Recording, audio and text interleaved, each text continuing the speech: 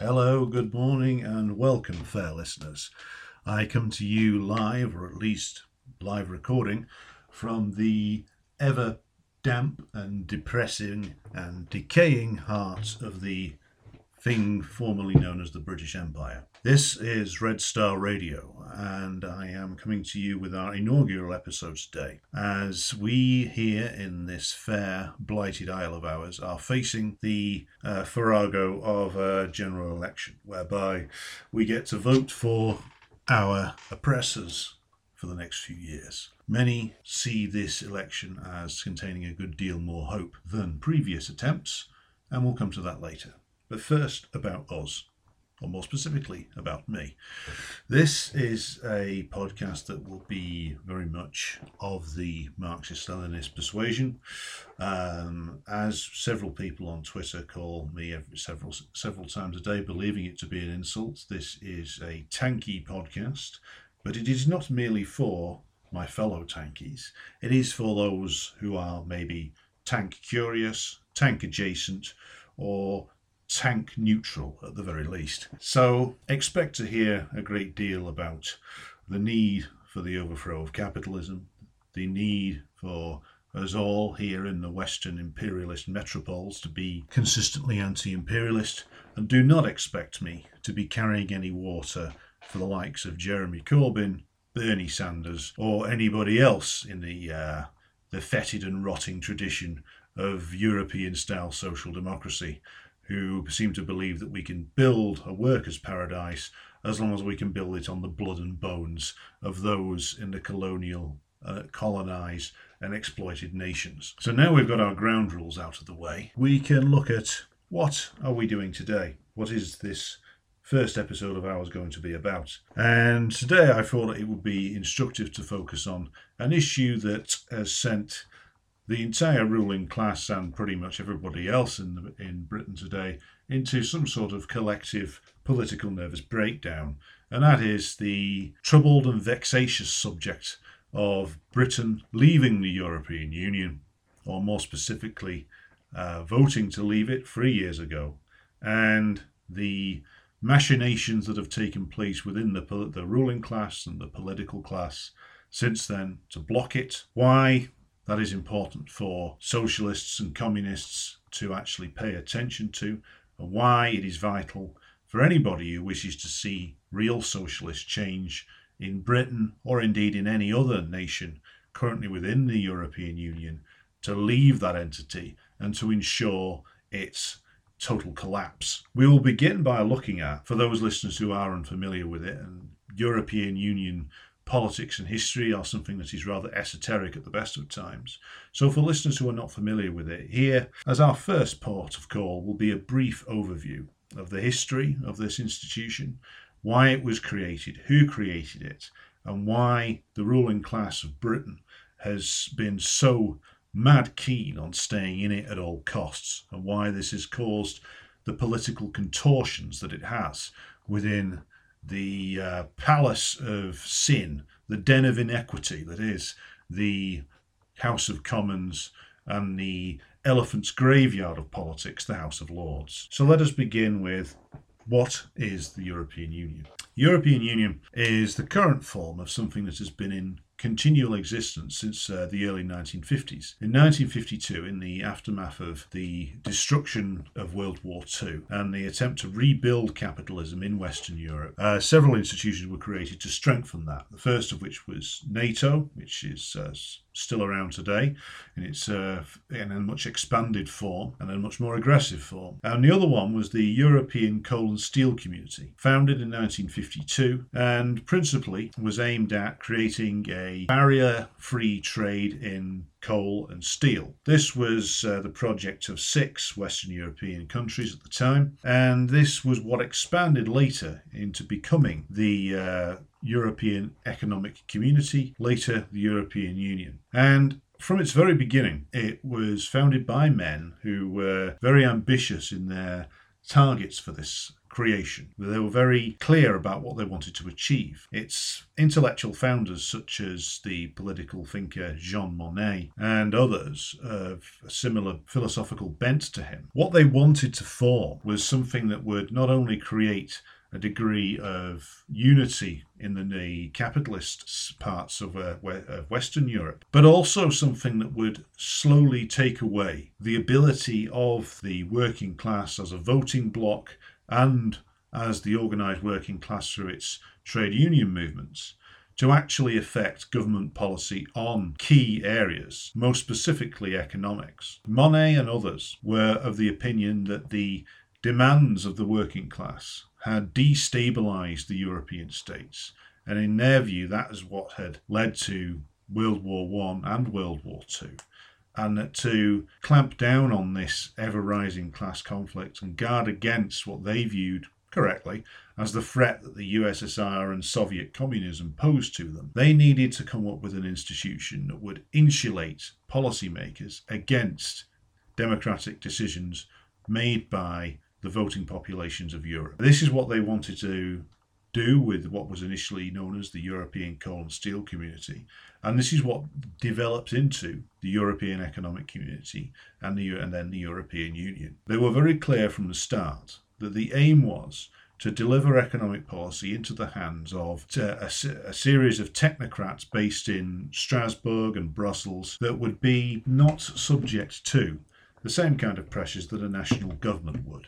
It's worth pausing at this moment to think about where the class struggle lay in terms of when the European Coal and Steel Community was founded. And I say that because it's important to realise just for how little time the working class of Britain and Western Europe had actually been fully enfranchised with the right to vote. And it was only really in Britain in 1929 that the population as a whole was fully enfranchised, because that was the first election in which women could actually take part on an equal footing with men.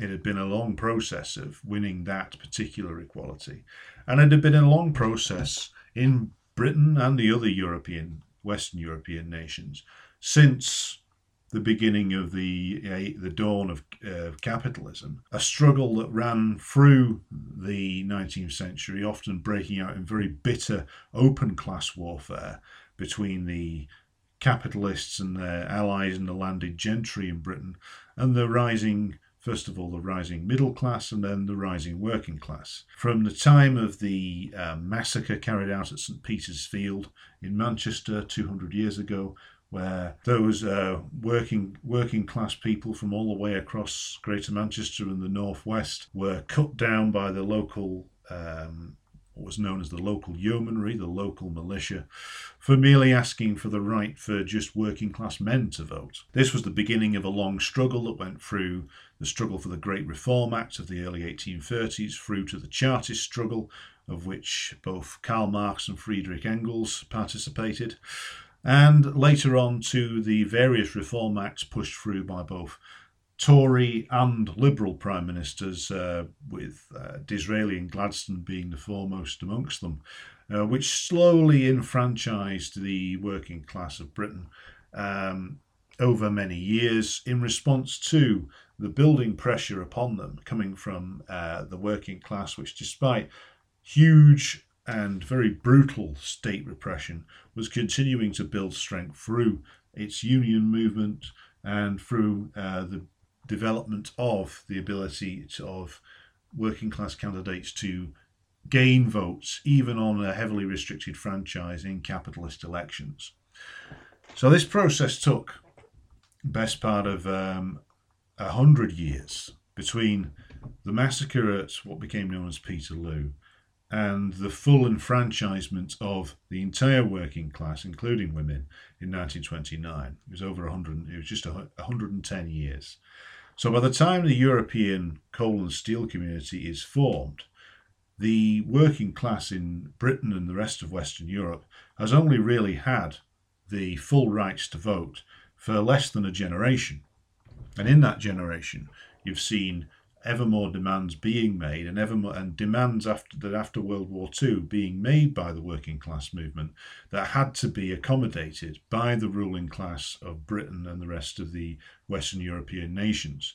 Because in the aftermath of World War II, not only was capitalism in Britain very weakened by having to sustain a full-on war economy for 6 years to actually fight to the end against Nazi Germany, but also the working class of Britain had been mobilised en masse both in the army and in industry, and was coming back from the war not only unified in their determination to achieve something far better in this society, but also was coming back having experienced or read about the triumph of the armies of the Soviet Union against the Nazis, the instinctive drive towards socialism that the masses engaged in the nations freed from fascist repression, in nations like Italy, in nations like France, where the resistance movements against the Nazis were led by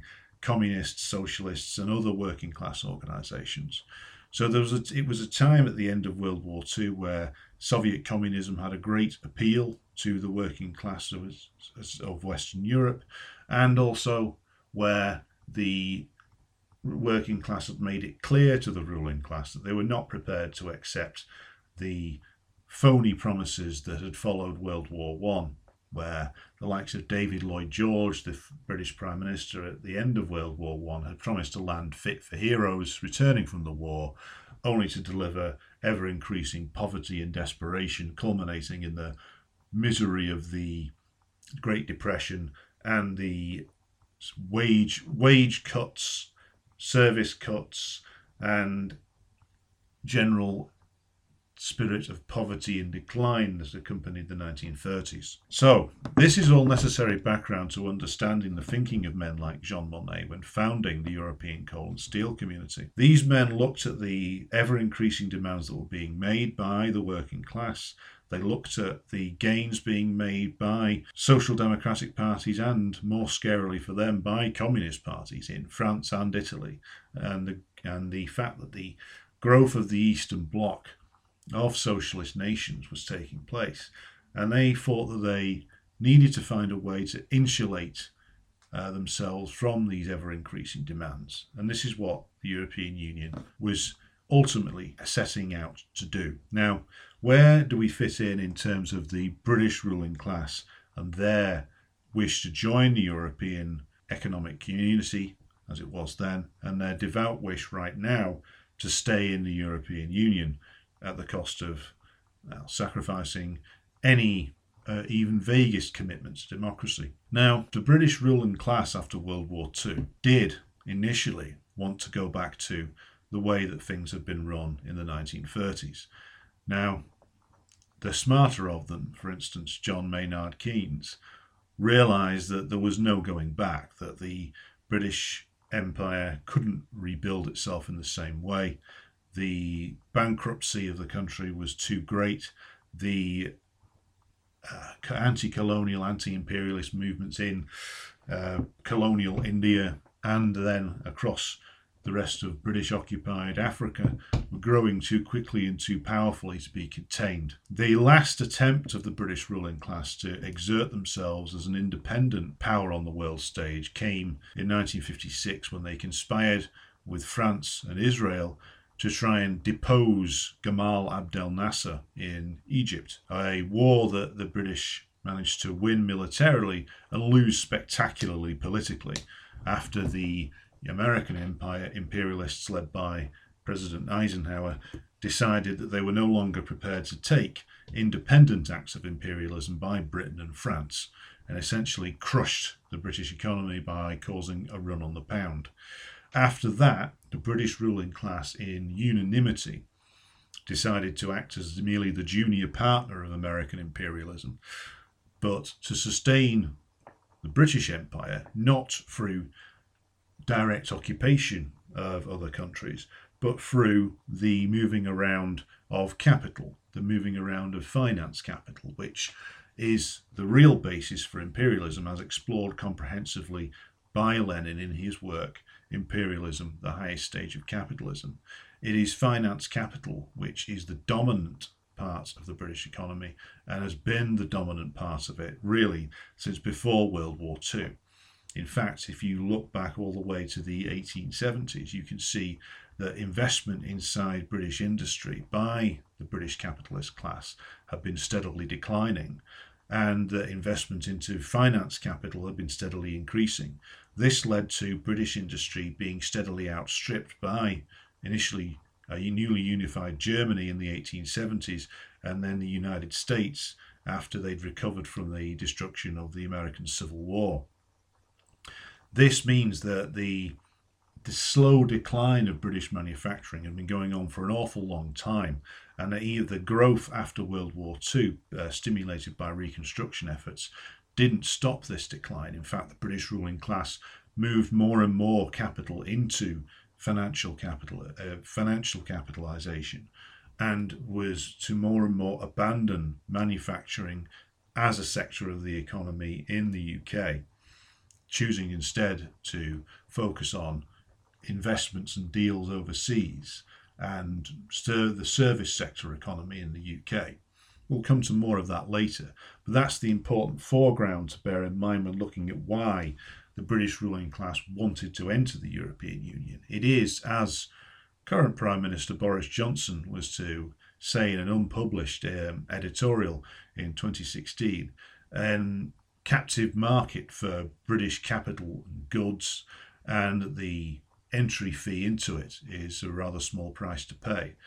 And what the membership of what was then the European Economic Community, later the European Union, gives to British capitalism is, it not only does it enable it to move itself round Europe at a rate that is unrestrained by any barriers to capital, it also brings in now, especially with the entry of the former socialist bloc nations into the EU, a large reserve army of labour that British capital can bring into Britain to be hyper-exploited. It brings in a highly educated workforce from comparatively low-wage nations, which British capitalism can exploit in its high staff turnover industries in the service sector. So for these reasons, and for the reason that the European Union enables British capitalism to come together with other national capitals to better exploit nations in Africa, Asia, and other places that have been formerly colonized by European powers, by to a certain extent working together, they can exploit far more. This is why the British ruling class wanted in on the European project from the start, and also part of the reason why Charles de Gaulle, President of France in the early 1960s, blocked Harold Macmillan's attempt to take Britain into the European Economic Community. Charles de Gaulle at the time said that Britain would be nothing more than the United States' pilot fish inside the EU, and he was entirely accurate in that. The perspective of the British ruling class when it comes to Europe is that they want to be into it, they want to be part of it and enjoy the increased ability to exploit that brings them. But also the other key side of their British imperialism's continuing strength is its alliance with the United States. That part of it is as crucial to its maintenance as its membership in the European Union, and that is why the British ruling class is so desperately keen to preserve both. Now, it should be said that the attempts to join the European Economic Community didn't end with de Gaulle's blocking of Macmillan, obviously. This is something that was returned to again by the Heath government in the early 1970s, and it was Heath ultimately who managed to succeed in persuading his own Conservative Party that joining the European Economic Community was a good idea, and mainly by lying through his teeth, managed to get this through Parliament. It is also worth noting that at the time of Britain's first joining of the EEC, that the Labour Party was very divided on the issue.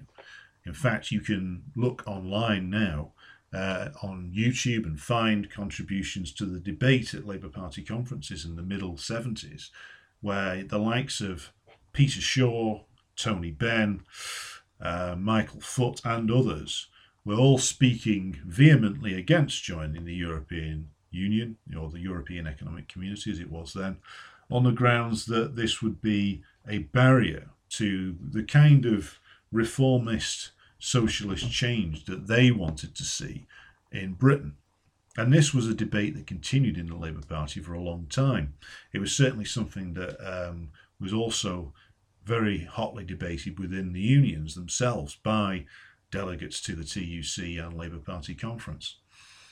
This culminated in two key events. First of all, Wilson, seeking to resolve the disputes within the Labour Party, promised a referendum on British membership of the EEC in 1975 when Labour re-attained office after the two elections of 1974. This referendum should really be studied in far greater detail than it has been, because what it shows in terms of who was lining up on which side is that there was near unanimity amongst the British ruling class and the British political party leaderships at the time. Now, it should be noted as a matter of great interest that at the time the new leader of the Conservative Party, Margaret Thatcher, was one of the leading campaigners to remain within the European Economic Community, and the Tory party, other than the followers of Enoch Powell, were almost completely unified in their belief that this was a positive thing and it should be sustained.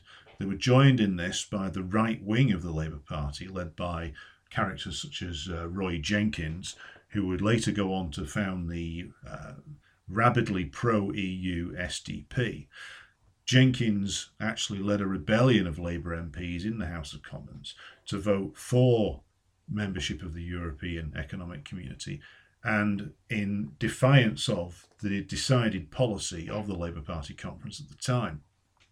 Now, as is always the case with right-wing rebellions inside the Labour Party, they got away with it in a way that the left would not. It's important to mention all of this with regards to the 1975 referendum, because it reveals that going into the EU, even the nominally traditional right-wing party, the traditional party of British capitalism, which came to be defined by its splits over the EU, was completely unified in wishing to remain part of the EEC. In fact, when she attained power in the 1979 general election, Margaret Thatcher went on to be one of the most pro-EU prime ministers that this country had ever had.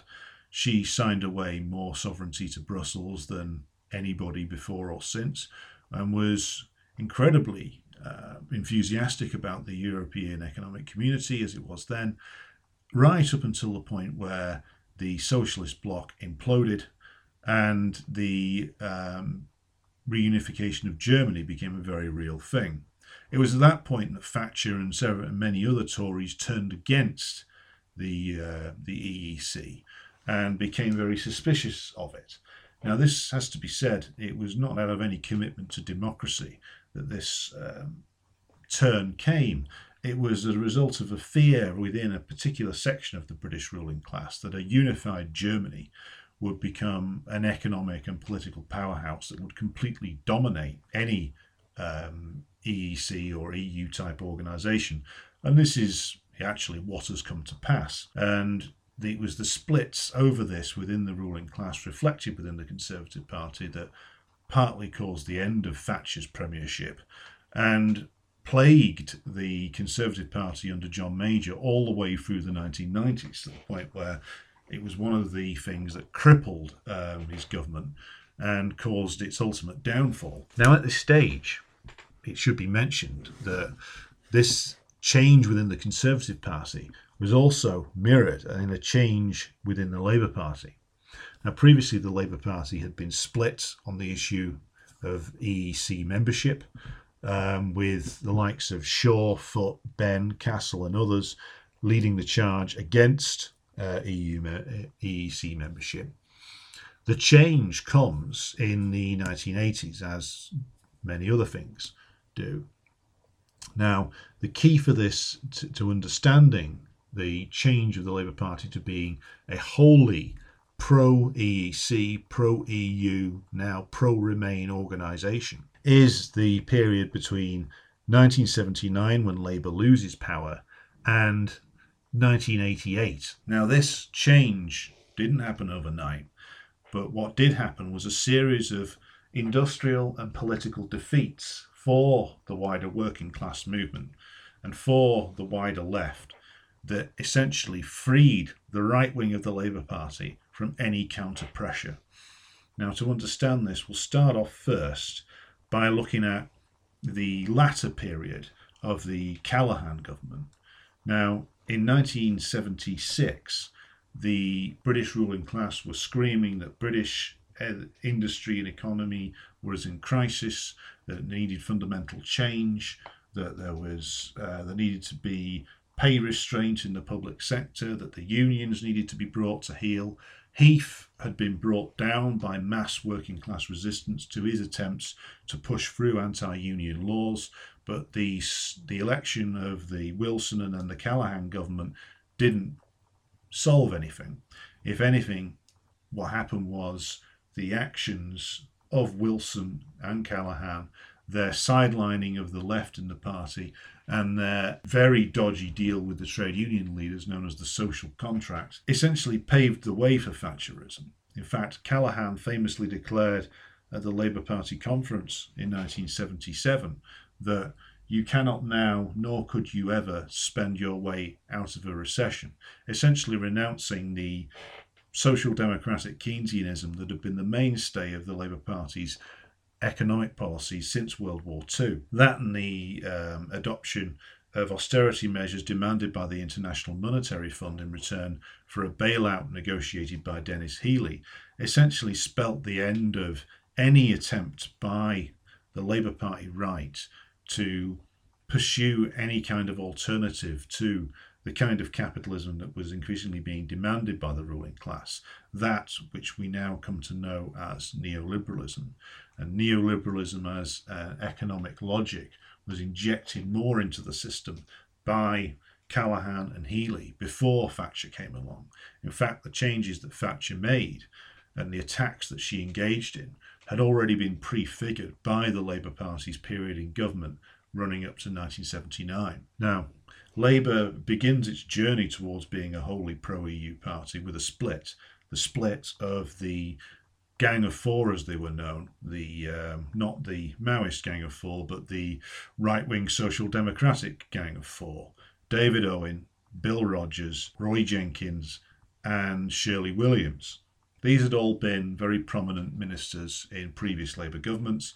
Jenkins had been both Home Secretary and Chancellor of the Exchequer, and their split away in 1981 was partly triggered by the fact that the organised left within the Labour Party had made, at least on paper, a series of gains around inter-party democracy, particularly relating to the ability of local Labour parties to deselect sitting MPs as candidates for the next general election. This is something that the Parliamentary Labour Party has always had a complete freak out over. The idea that what they regard as their seats by right should be threatened by accountability to the membership is something which sets them off usually on a tirade about the sacred freedom and duties of parliamentarians in a way that nothing else does.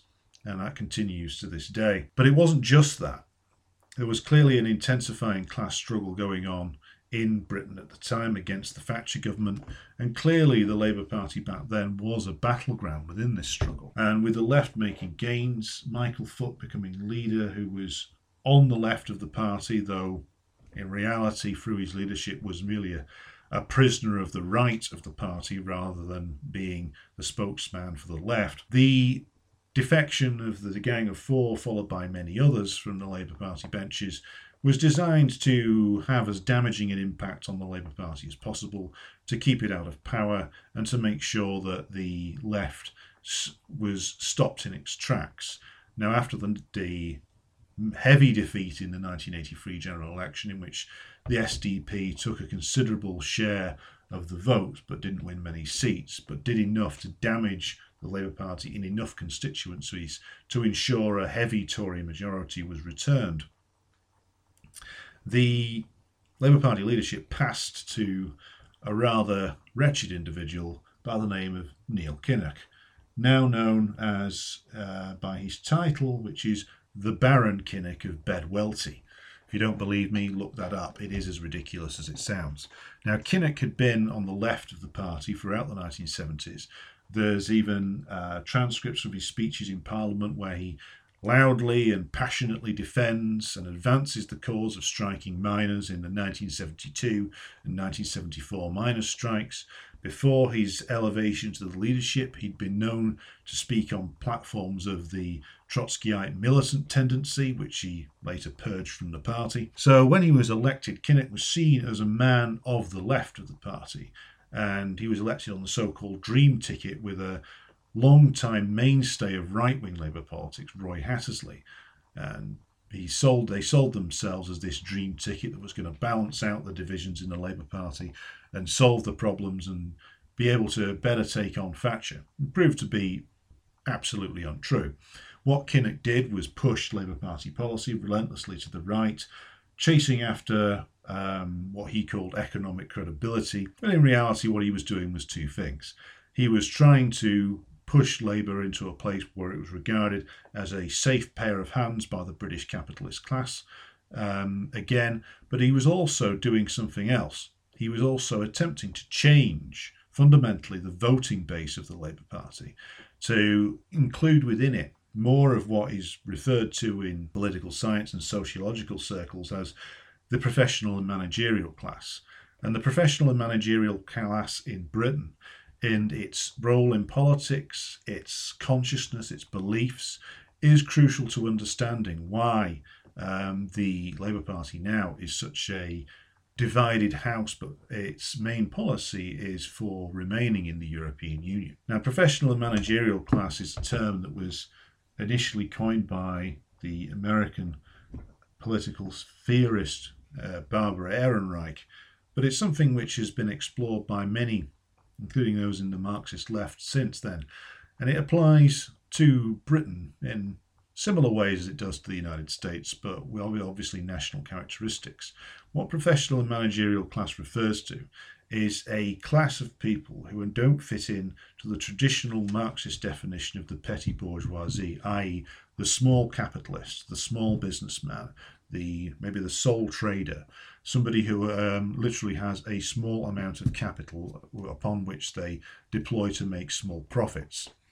Now, the professional and managerial class is different to that in that these are highly paid specialists, technicians, bureaucrats who work in often public sector jobs, who are very, very well remunerated for those jobs, but who don't necessarily have capital in the same way that the small businessman does. Now, this class in Britain, and indeed elsewhere, but our focus is on Britain, grew steadily in the early period of the 20th century, but really exploded in growth after World War II. They were the technicians and managers in the nationalised industries. They were the civil servants. They were the doctors, lawyers, and others who made up the professions of the UK. Now, this expansion didn't necessarily lead to an expansion in the cut this bit out, cut this bit out, cut this bit out. The expansion of the professional and managerial class in Britain led to a fracturing of the Labour Party's voting base. You see, the professional and managerial class did, in many areas, vote Labour, but without a great deal of enthusiasm. And as their incomes rose and as their numbers rose, they started to look elsewhere. So you started to see a revival of the old Liberal Party.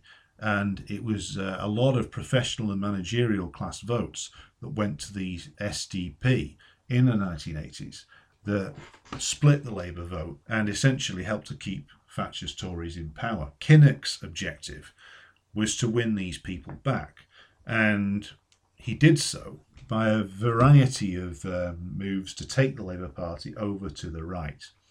And One of those was the complete abandonment, and not just abandonment, but denunciation and betrayals of key strikes that were waged in the early 1980s, the most crucial of them being the strike of the National Union of Mine Workers, which saw mass support within the working class, but it also saw what was known as the soft left, the bit of the Labour Party left that was mainly associated with the professional and managerial classes, not just abandon the miners' struggle, but turn against it, and turn against it with a viciousness that defined the Labour Party's response to it. Kinnock's betrayal of that struggle, and not only that, the wider TUC leadership's betrayal of that struggle, resulted in a catastrophic defeat in 1985, from which the union movement didn't recover, and more importantly than the official structures not recovering, the confidence and the ability of the working class to commit to that kind of struggle was damaged and nearly destroyed for a generation. In fact, it's arguable that we still haven't recovered from that defeat 34 years ago. This was rapidly followed up by Rupert Murdoch's destruction of the print unions and a subsequent weakening of the National Union of Journalists, and a series of other defeats that was combined with the rapid deindustrialisation of Britain that had been going on really since the middle 60s, but escalated in speed throughout the 1980s, so that by the time we come to the end of that decade and the end of Thatcher's leadership, not only has the working class been battered and defeated, but the working class's industry and communities attached to those industries have been either incredibly badly damaged or destroyed. The union movement has lost its most militant elements in the form of the miners and some of the other key elements of the manufacturing unions.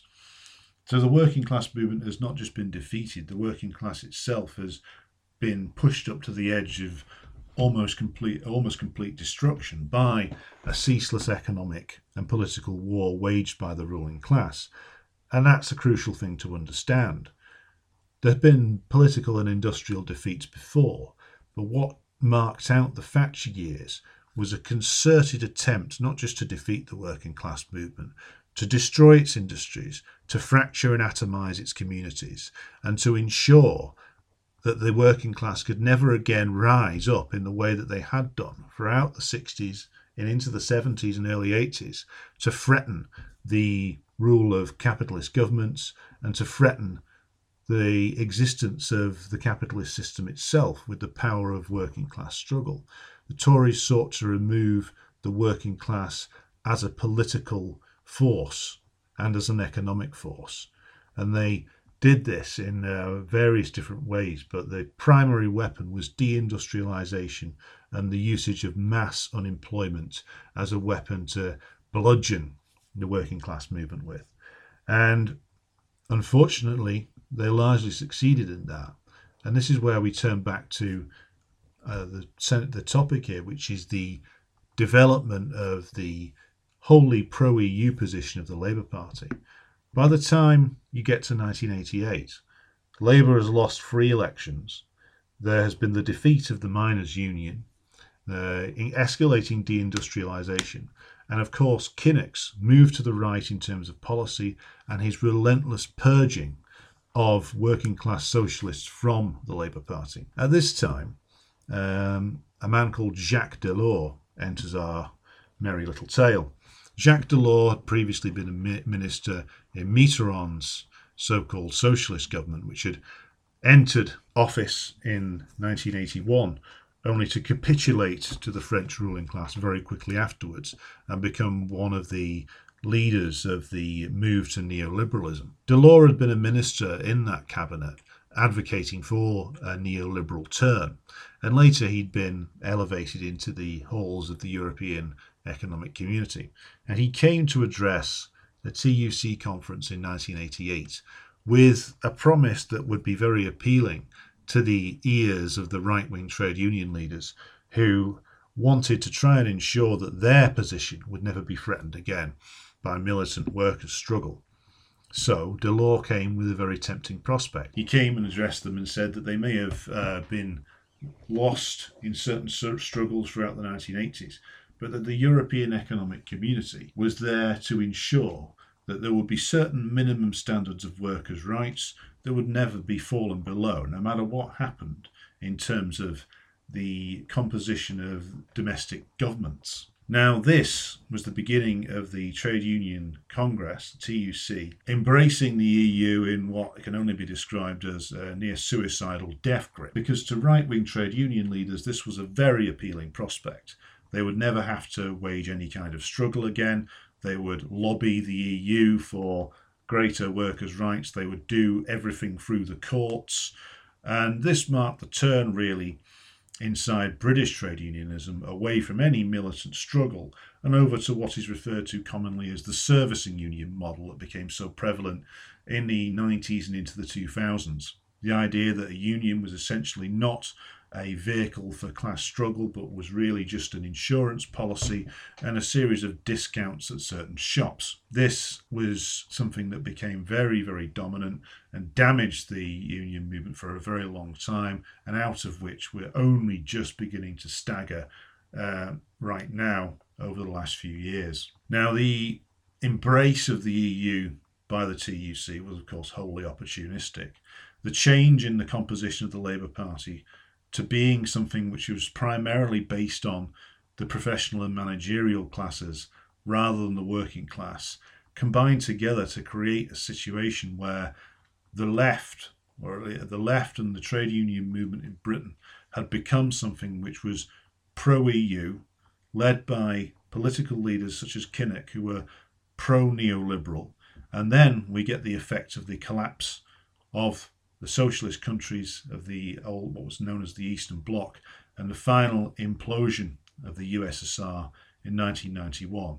All of that combined together means that by the time you go into the 1990s, the official left in Britain, the official union movement, is dominated by pro-neoliberal, totally pro-capitalist thinking. The Labour Party is dominated by people from the professional and managerial class. The working class as a political force has been defeated and its institutions either taken over or destroyed. So we find ourselves at a low point of class struggle, where the middle class has essentially risen to completely take over what was nominally the Workers' Party, though it always had a heavy middle class element within it. So now that takes us to the point of Blair's leadership.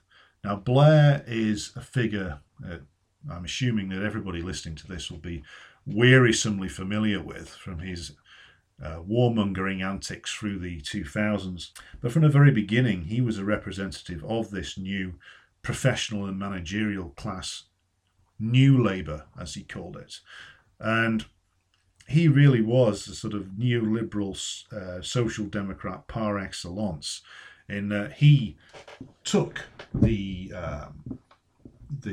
wild and disruptive and destructive methods of capitalism and turned them into something which he not only put forward, but he positively embraced.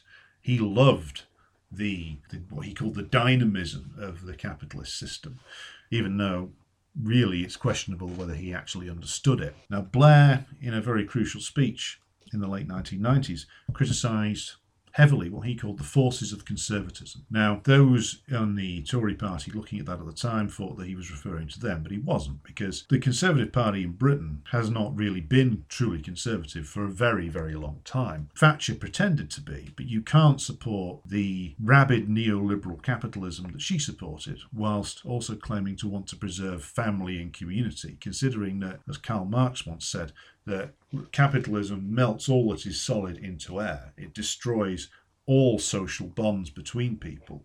In fact, if you want to look at an intellectually honest representation of what capitalism means, you should go off and read something by Ayn Rand, like The Fountainhead, where that kind of rabid individualism, the celebration of individuals who have no social bonds whatsoever, other than a common interest in maybe profits temporarily. That's what capitalism brings. You can't be claiming to be for community, family, and an organic society if you're also in favour of economic forces which completely tear all of that apart.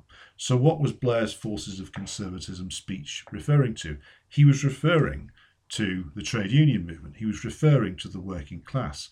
He was referring to his frustration that they consistently refused to become what he regarded and what's commonly referred to now as ideal neoliberal subjects. Now, Blair is a figure that was frequently misunderstood by those in the union movement, by those who were still engaging in wishful thinking about the Labour Party, in that Blair wasn't just saying all of this stuff to get elected. He said it himself. He believed all of this.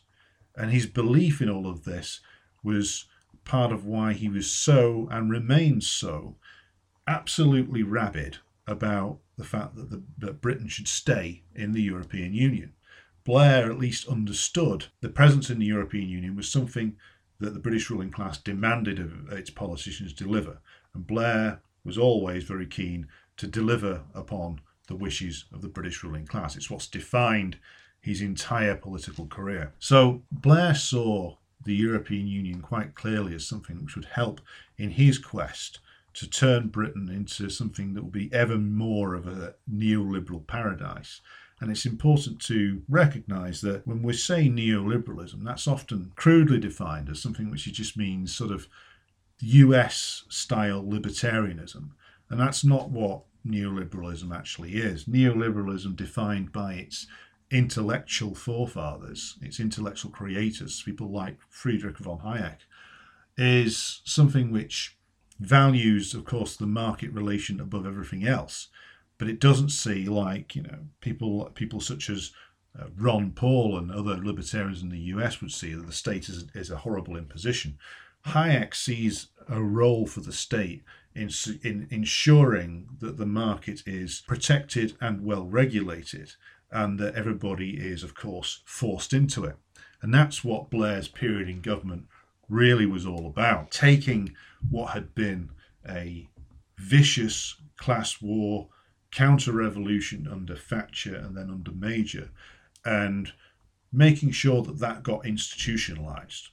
So for Blair, it wasn't a case that he wasn't prepared to use the state. What he was doing really was following the real neoliberal recipe, which is making sure that the state is used to compel everybody more and more into the market, into the marketplace, to put more and more economic activity related only to the market. And this is what lies behind something, for instance, a good example of this is his so-called reforms to the welfare and benefit system, which Ian Duncan Smith and other Tory ghouls have taken much further. But if you look at all of the so-called reforms that Blair carried out and Brown carried out into his successor to the welfare and benefit system, you find that what it was specifically designed to do was to push people into any low-wage job that was available. And if you refused that, if you couldn't or wouldn't do that, you would have your benefits and your means of subsistence in the world withdrawn from you, and you would be punished for it.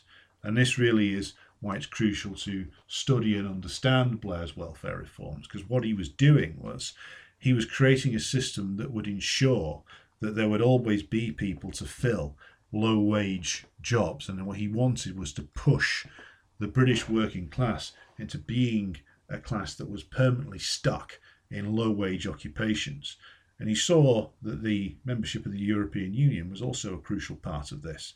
Not only was the welfare and benefit system going to be designed to shove people into low-wage employment, but also he would guarantee that even further by agreeing to the expansion of the European Union and by encouraging migrant workers from the former Eastern Bloc countries to come to the UK and to work in what were often low-wage jobs.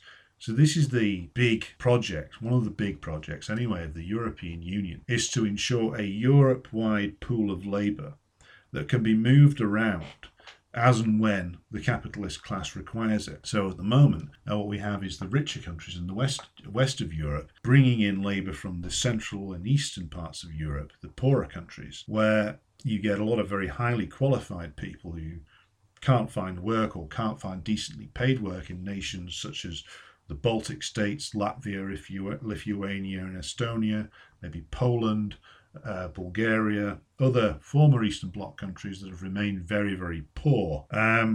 Those a lot of more qualified younger workers in those countries migrate west and fulfill the need of capital for highly qualified but low wage labour. So to return to our friend Tony Blair, this is a man who was the perfect neoliberal politician, bettered perhaps only by his success, by his one of his successors in terms of the leading neoliberal advocate in the world, Barack Obama, who managed to take the formula of Clinton and Blair and absolutely almost perfect it in his presidency. This brings us to the question of, and the awkward question of, the Labour Party today. See, after Blair and after Brown and after their economic policies of just allowing the City of London to do anything and everything it wanted to, coming to a hideous collapse in 2008, there was a voting out and a series of voting out of the Labour Party in 2010, but barely. So that what we got in the end was the grotesque spectacle of the Clegg-Cameron coalition. The Labour Party, after it lost power, underwent a series of trials and tribulations and contortions where the union bureaucracy, which had been pushed out of power and routinely humiliated by Blair and Brown all the way through the period of New Labour being in office, attempted to reassert some element of control over the Labour Party that they felt they lost in the 13 years of New Labour being in government. To that end, you got some more ambitious trade union leaders starting to emerge. So the likes of Tony Woodley from the old Transport and General Workers Union, he carried out a merger with the Electricians and Engineers Union known as Amicus to form what's now known as Unite. And his hand-picked successor, Len McCluskey, emerged through that structure to be ultimately its new General Secretary. Woodley and later McCluskey both wanted to see the role of the union leaders restored within Labour to a way that it was back in the 80s and early 1990s, where the right wing of the Labour Party was dependent to a great extent upon the support of the trade union leaders. Their big objection to Blair and Brown was that they both had largely escaped that pressure that used to be there. So they wanted to find somebody who would work with them in restoring that role. Their first choice was Miliband. Now, Ed Miliband was a largely awful political leader, completely unable to command the Labour Party parliamentary faction, completely contradictory when it came to policy. He'd move towards some mild social democratic changes in one moment and then retreat into wholesale neoliberalism the next. And such a confused and contradictory mess inevitably met a grisly political defeat in 2015. This brings us to the state of the Labour Party today and the role of its current leadership, composed of lifelong anti-EU politicians, Jeremy Corbyn and John McDonnell. It should be emphasised that both these men have their backgrounds within the far left of the parliamentary Labour Party.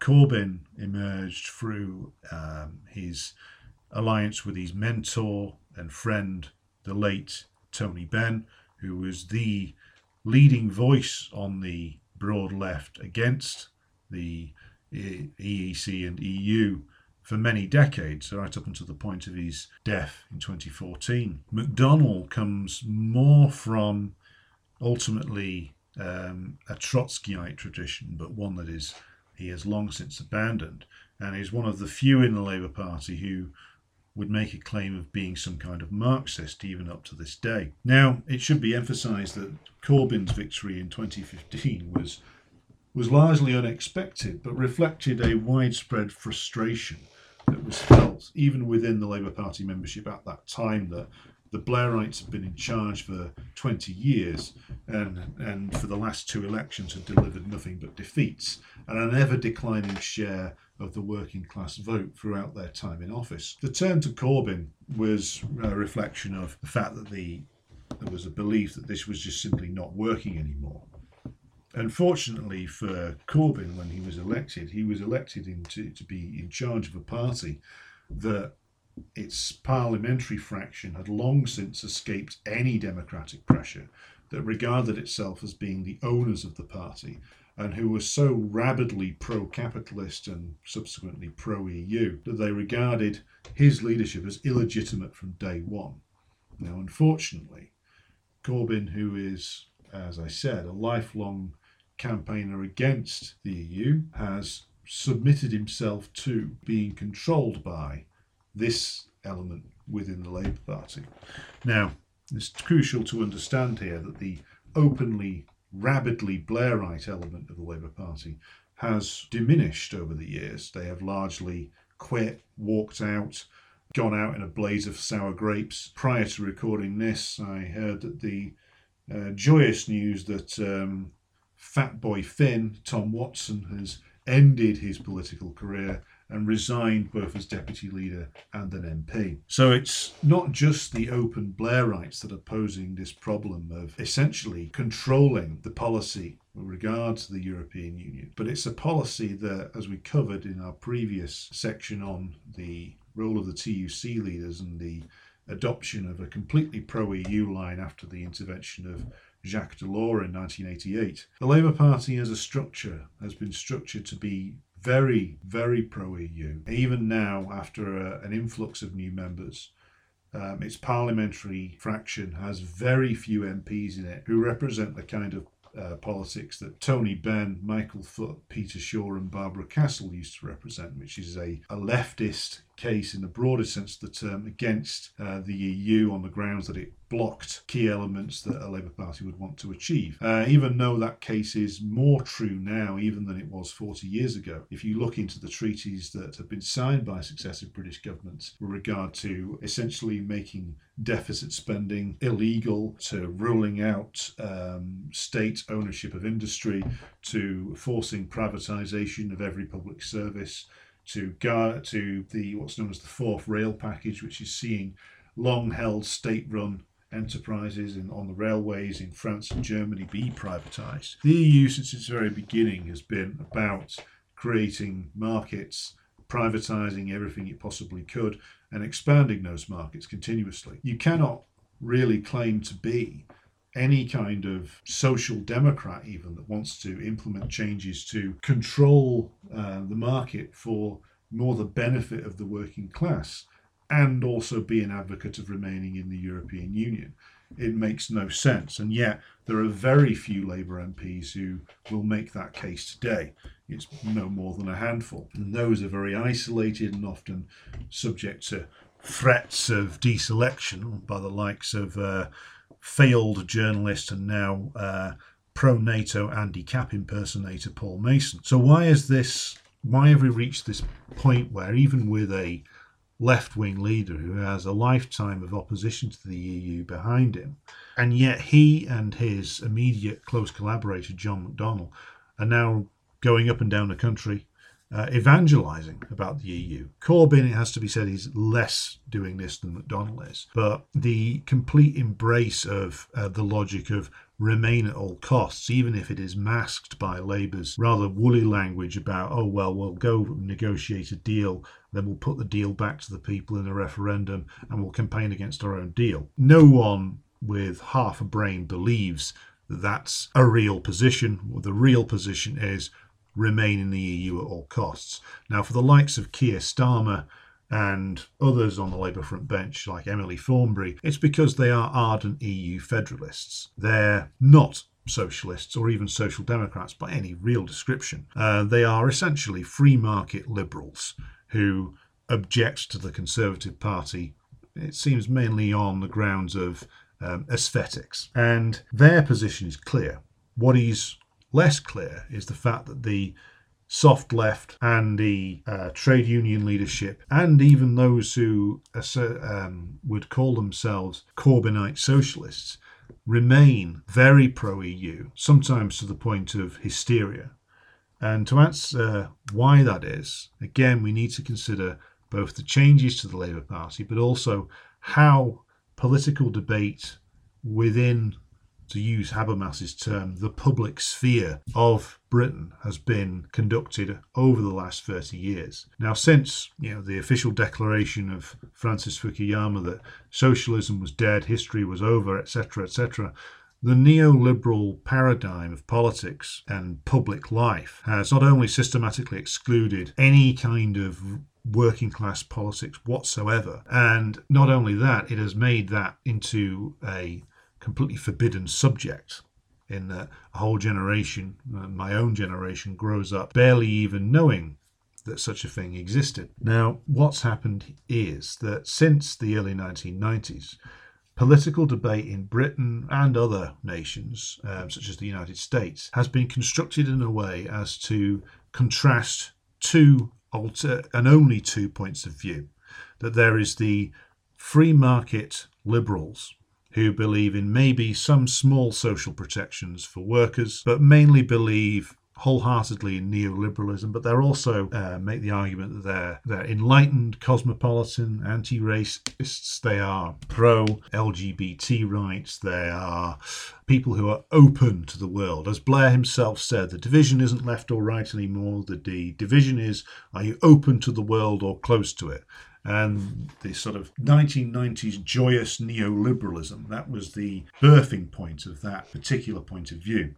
And the other side of the acceptable political debate, the political debate we are presented with, is presented as these ludicrous far-right conservatives who want to essentially create some kind of theocracy.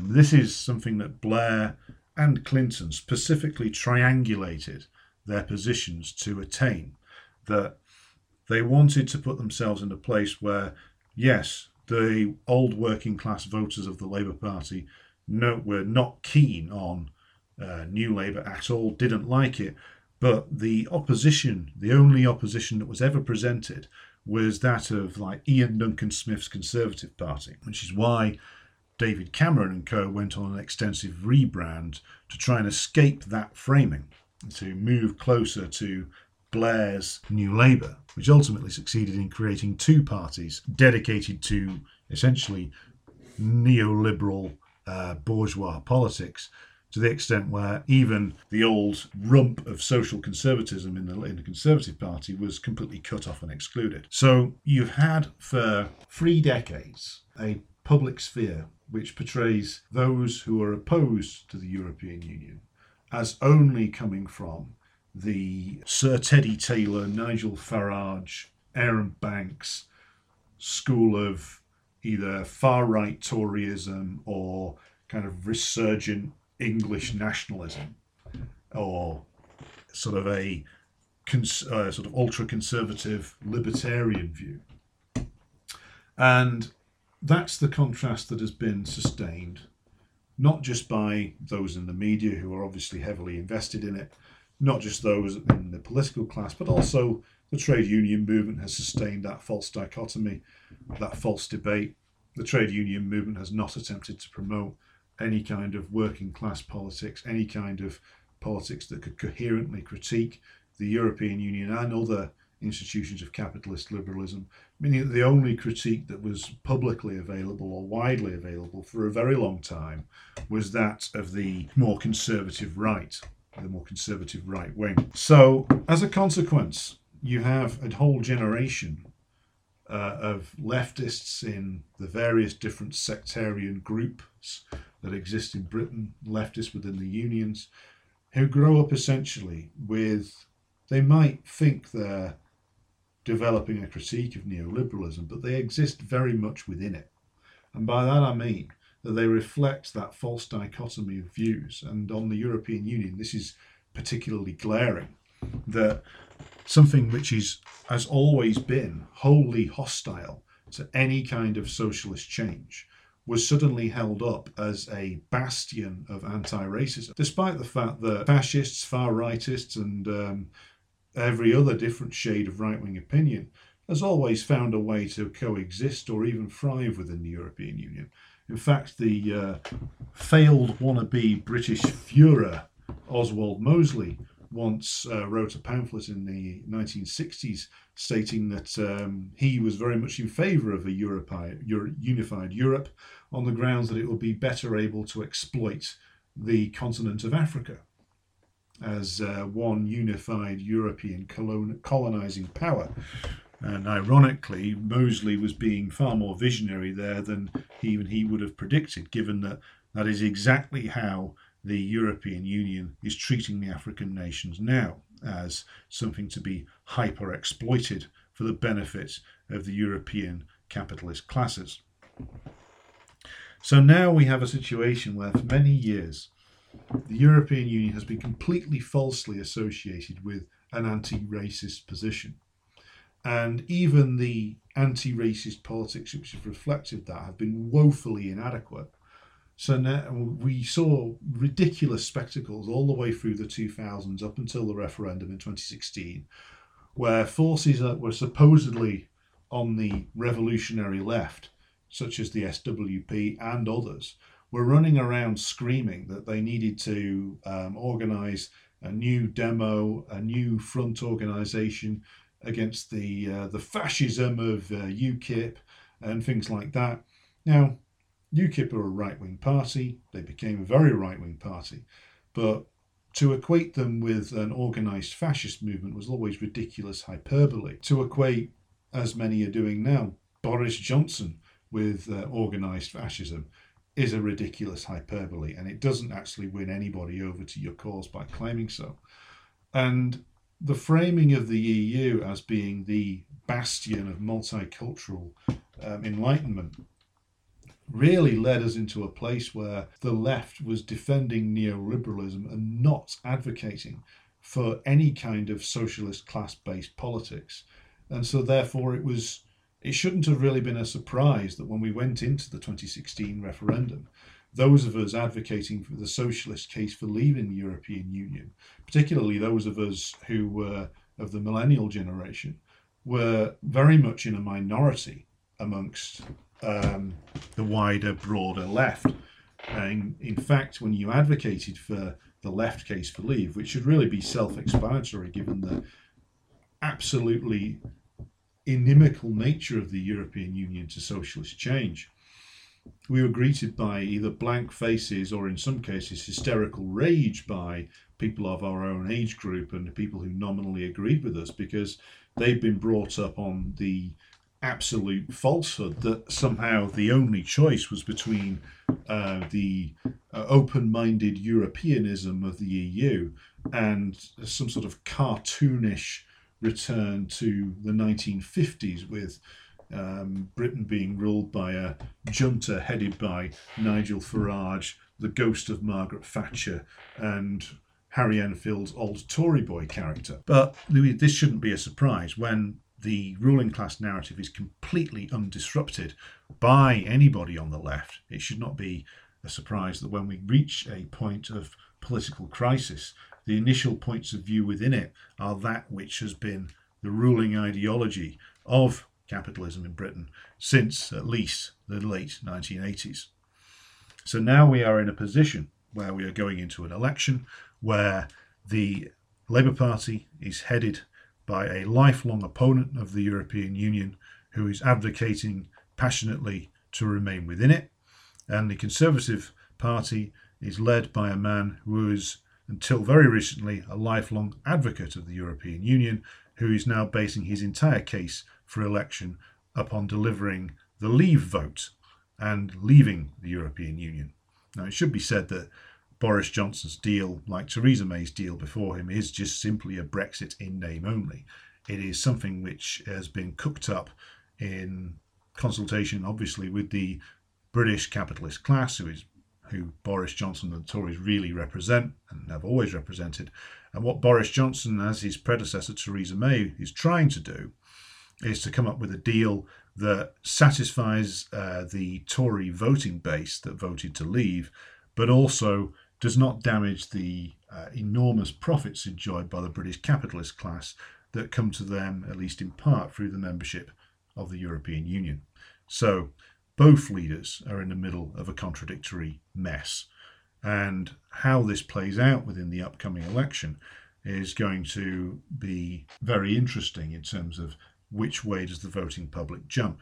Now, I'll be doing another podcast specifically on the election, and that'll be coming out next week. But what I've wanted to cover here is a very quick primer of the debates and discussions within the British left, within the wider Labour movement, why things stand the way that they do. We'll be going more in depth on all of this in future episodes, but I hope you've gained some kind of enlightenment from this, and we'll be coming back next week with our election special. So put that in your diaries, mark that on your favourite podcast app, and maybe through the course of these podcasts I can persuade you to become at least tanky adjacent.